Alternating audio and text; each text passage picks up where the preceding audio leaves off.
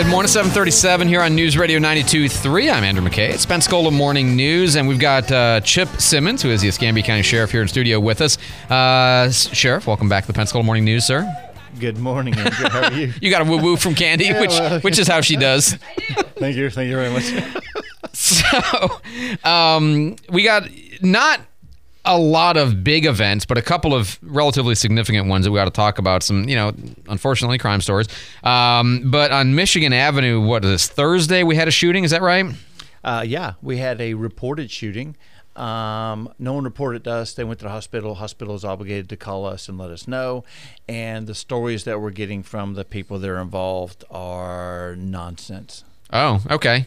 So they're clearly covering up for whatever did happen? Yeah, we have nothing. Okay. Because they're not being forthcoming with us. They're just, again, we're not that dumb. When we ask what happened and you give us these goofy stories and it's contradictory, we know you're not being truthful to us. And so we suspect we're not getting, let me rephrase that. We suspect we're not getting the whole truth. I liked your first version better. The nonsense. It's just nonsense. So in a case like that, I assume that you assume there's criminal activity and they feel like telling you the truth is going to reveal the criminal activity, and they don't want that. Yeah, and I'm not talking specifically about this case, but in the past, generalized, there are people that were not supposed to have guns in the first place. Okay. And it's either an accidental shooting, but they're a convicted felon, and they're not supposed to have done that, so they have to say some different things. Or they just don't want to be cooperative with us because they were doing something they shouldn't have been doing in the first place. So, it could be one of those things. It could be anything. There's a chance that it could be, factual. But when you start telling us things and then you change your story and then, we go back to another place and where there would be a witness and the witness says they weren't even here and we've never seen these people and all that stuff, it doesn't take a experienced investigator to realize that there's something else happening. Afoot. Tomfoolery. Very good. All right. And by the way, it's an interesting note because we talk so much with Mike Wood about the things that the media in TV and movies get wrong about police work, but at least the one they do get right is the gunshot wounds get reported to the police. Yes. If they go to the hospital, there's an obligation that they call us but sometimes they try not to go to the hospital. Sometimes they wait a couple days. In fact, we've had I guess this last month we had an individual that showed up at the emergency care center and it looked like the gunshot wound had been like a week old or so. Oh, okay. And so obviously we get called and we do some checking and more nonsense ensued with the story that we were getting and so we're still actively investigating it. The reasons they waited a week are the reasons they didn't want to talk to you, most likely. Is that true for stab wounds too, or is it only when there's some kind of criminal related possibility, or is it unique to gunshot wounds? No, I think it's whenever they think that there's a criminal activity. Okay. But gunshots are pretty easy. They have to report. They report those. Stab wounds, again, if their story is that they cut themselves, shucking oysters. I was walking towards the hall and I fell on the door. Yeah. Okay. But if they've got a stab wound to the back, They probably weren't shucking oysters with that. Okay. That's a difficult oyster. Got it. It's a difficult oyster. I'm sorry. It just always reminds me of there's this old joke that, the guy's like, I don't know, officer. I was just standing here peeling my apple when this guy walks into my knife backwards 27 times. That's the kind of the feisty oyster. It's like hospitals and shampoo bottles. Look it up. Oh, no. Okay, so we also had a story about in Molino where, there was some kind of a altercation and it winds up being a broomstick used as the weapon here. And it started over a greenhouse, as they always do. Is that right? I don't know that they always do, but this particular one did.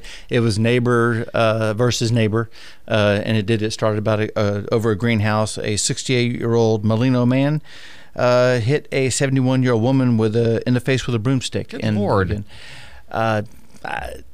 I got nothing. Okay. All right. You argue with your neighbor, and neighbors. That happens. Good fences make good neighbors. Is that the thing there? Nice callback, by the way. But anyways, that's kind of what the situation is here. They were arguing, and he decides to take it to another level, and he's being charged with it. So he'll have to answer for his. I have to ask: do we know how the greenhouse factored into this? I don't know how the greenhouse factors into it. Kind of curious because that's an unusual what the problem with the greenhouse was. And this is a really concerning story, honestly, is this baby that winds up taking a bottle that I guess had alcohol in it from a party or something and winds up with a really high blood alcohol content and vomiting. What happened here? Well, that's it. It's as disturbing as that. We arrested a 28-year-old woman, and the thought here is that, or the probable cause here is that she added some, I think it's watermelon, Smirnoff, some kind of vodka into a baby bottle and then gave it to that child, and that child ended up with a blood alcohol level of 0.142. Wow. And I don't know how you can describe this other than saying it's just people these days. What are they thinking? I mean, there's no excuse for this. I would guess she thought this would be funny or something, but it's poisoning. I mean, this is a horrible thing to do to a child. And now, if I remember correctly in this story, the mother had discovered what happened because she had internal cameras in the house. Yeah, I think the child was becoming sick and in and out of consciousness, I suppose. And then, there were some videos in the house, and the videos showed that this individual that we ended up arresting, I'm not even going to glorify her by giving her name. She had walked out, and she come back shaking the bottle as if she was mixing something into the bottle. And then, then the baby had these symptoms. And then when they took the baby to the hospital, they showed that the baby had an alcohol content. Again, I there's no excuse whatsoever for this. I don't know what in the world she was thinking. Indescribable. It raises a question for me. Okay, so we have external cameras, on our house, outside and that's actually been useful a couple of different times, just in general for neighborhood stuff, but also it's just, it's helpful. I'm super reluctant to put cameras on the inside of my house. I just hate the idea of it. But how many times from your perspective have internal cameras been essential in resolving a crime? I can go back to 2 weeks ago. We had a homicide, and then we had an internal video that our investigators worked very hard over the first 24 hours of the investigation, and were able to determine or able to discover a DVR. And that DVR obviously was really good evidence, and it actually showed the crime being committed. Wow. So how often? Not that often, quite honestly. People have videos inside their house for a number of different reasons. A lot of people have baby monitors, and they're monitoring their babysitter and that sort of thing. But it does help. I mean, if there's a crime being committed, it does help. Again, I don't know. I don't have videos inside my home, but I do have them outside my home. Yeah, and you have other means inside your. You have other capabilities. I'll put it that way. I'm prepared. You're at that side. Would expect nothing less. 7:45 here on News Radio 92.3. We're talking to Sheriff Chip Simmons. Let's get a quick traffic break with Candy Cullerton. All right, traffic on the 5s. Good news is we're not showing a whole lot of slowdowns right now. Certainly use caution, as you know, wherever you are. Brent and Davis showing an accident with no roadblock this morning. Other than that, a pretty easy way of getting where you're going. If you have traffic tips, you can text 437-1620. Candy Cullerton, News Radio 92.3. Informative, local, dependable.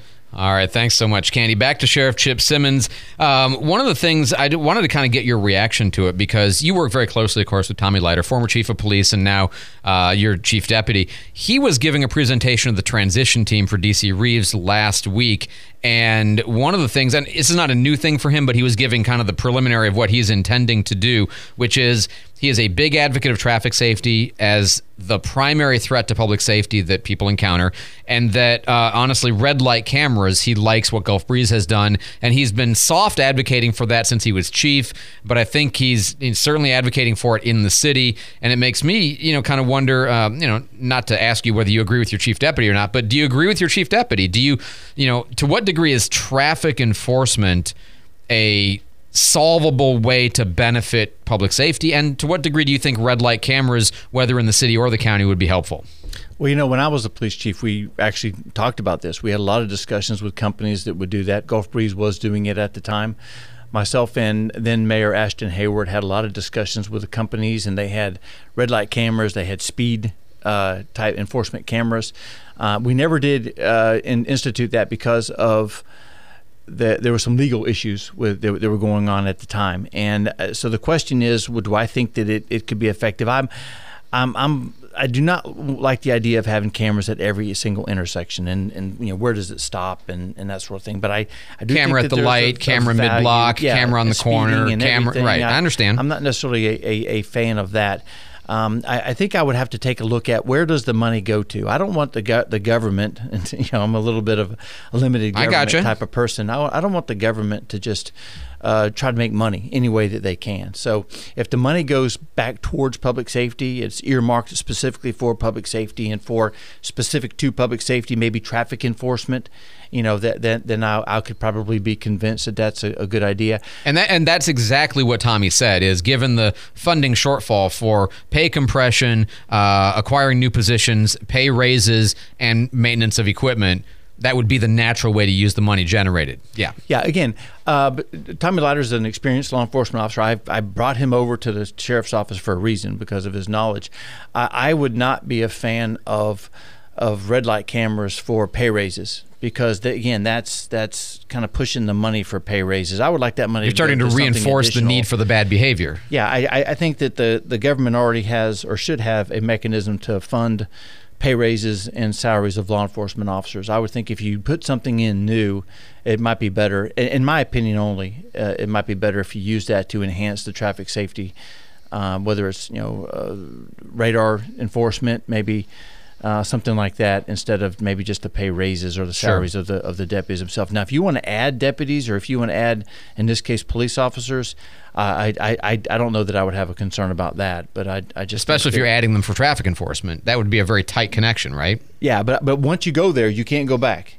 Right. Because then you've got all these deputies, all these police officers that are funded through this program. You'll never be able to get rid of this program, or you have to get rid of those deputies or find another funding source. We are coming up to Thanksgiving on Thursday, obviously. Any safety notes for people as they're doing whatever they're doing over the next few days, and certainly Black Friday?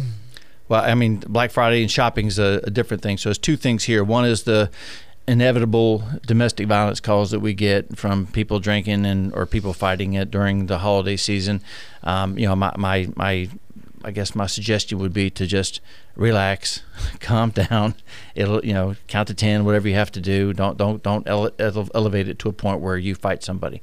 The second thing is Black Friday is get there early and be prepared to wait and just be respectful of the other people that are shopping. It's that simple. And sometimes it's okay to just take a nap. Just take a nap. Friday, you'll be better. I mean, like when you're getting worked up about family, just I always tell my boys, just leave the location, leave the area, just put some space in there. That will help. All right, last thing I have to ask you. Somehow or this has become a topic. Brussels sprouts. Now I know you are a bacon fan. I know there's no bacon you won't eat. By your own admission. That's especially if it surrounds a scallop. Okay, all right, fair enough. Yeah. The question, though, is does Chip Simmons, Escambia County Sheriff Chip Simmons, wildly popular and elected by a big majority, does Chip Simmons endorse the Brussels sprout or not? Yes. But with bacon, cheese, and everything, butter, everything else. You've got to add bacon. Yeah, and you've got to cook it properly. Yeah, okay. I mean, I'm not eating them raw. Yeah, you got to cook them up. And our team that competed at the Egg Fest makes a mean Brussels sprout. Okay. And so if you mix that with some bacon, obviously anything's mixed with bacon. Well, see, that's always what I think is. I mean, you could put bacon and butter and cheese on sawdust, and it would probably be okay. Not too bad. But for the moment. Yeah, right. And but I like your expression there that you're in favor of healthy, but let's be reasonable. Yeah. Not raw Brussels sprouts. Let's be happy. Sheriff Chip Simmons, as always, thank you for what you do for the community. Great to have you on today. We'll talk to you again next week. All right, man. Y'all take care.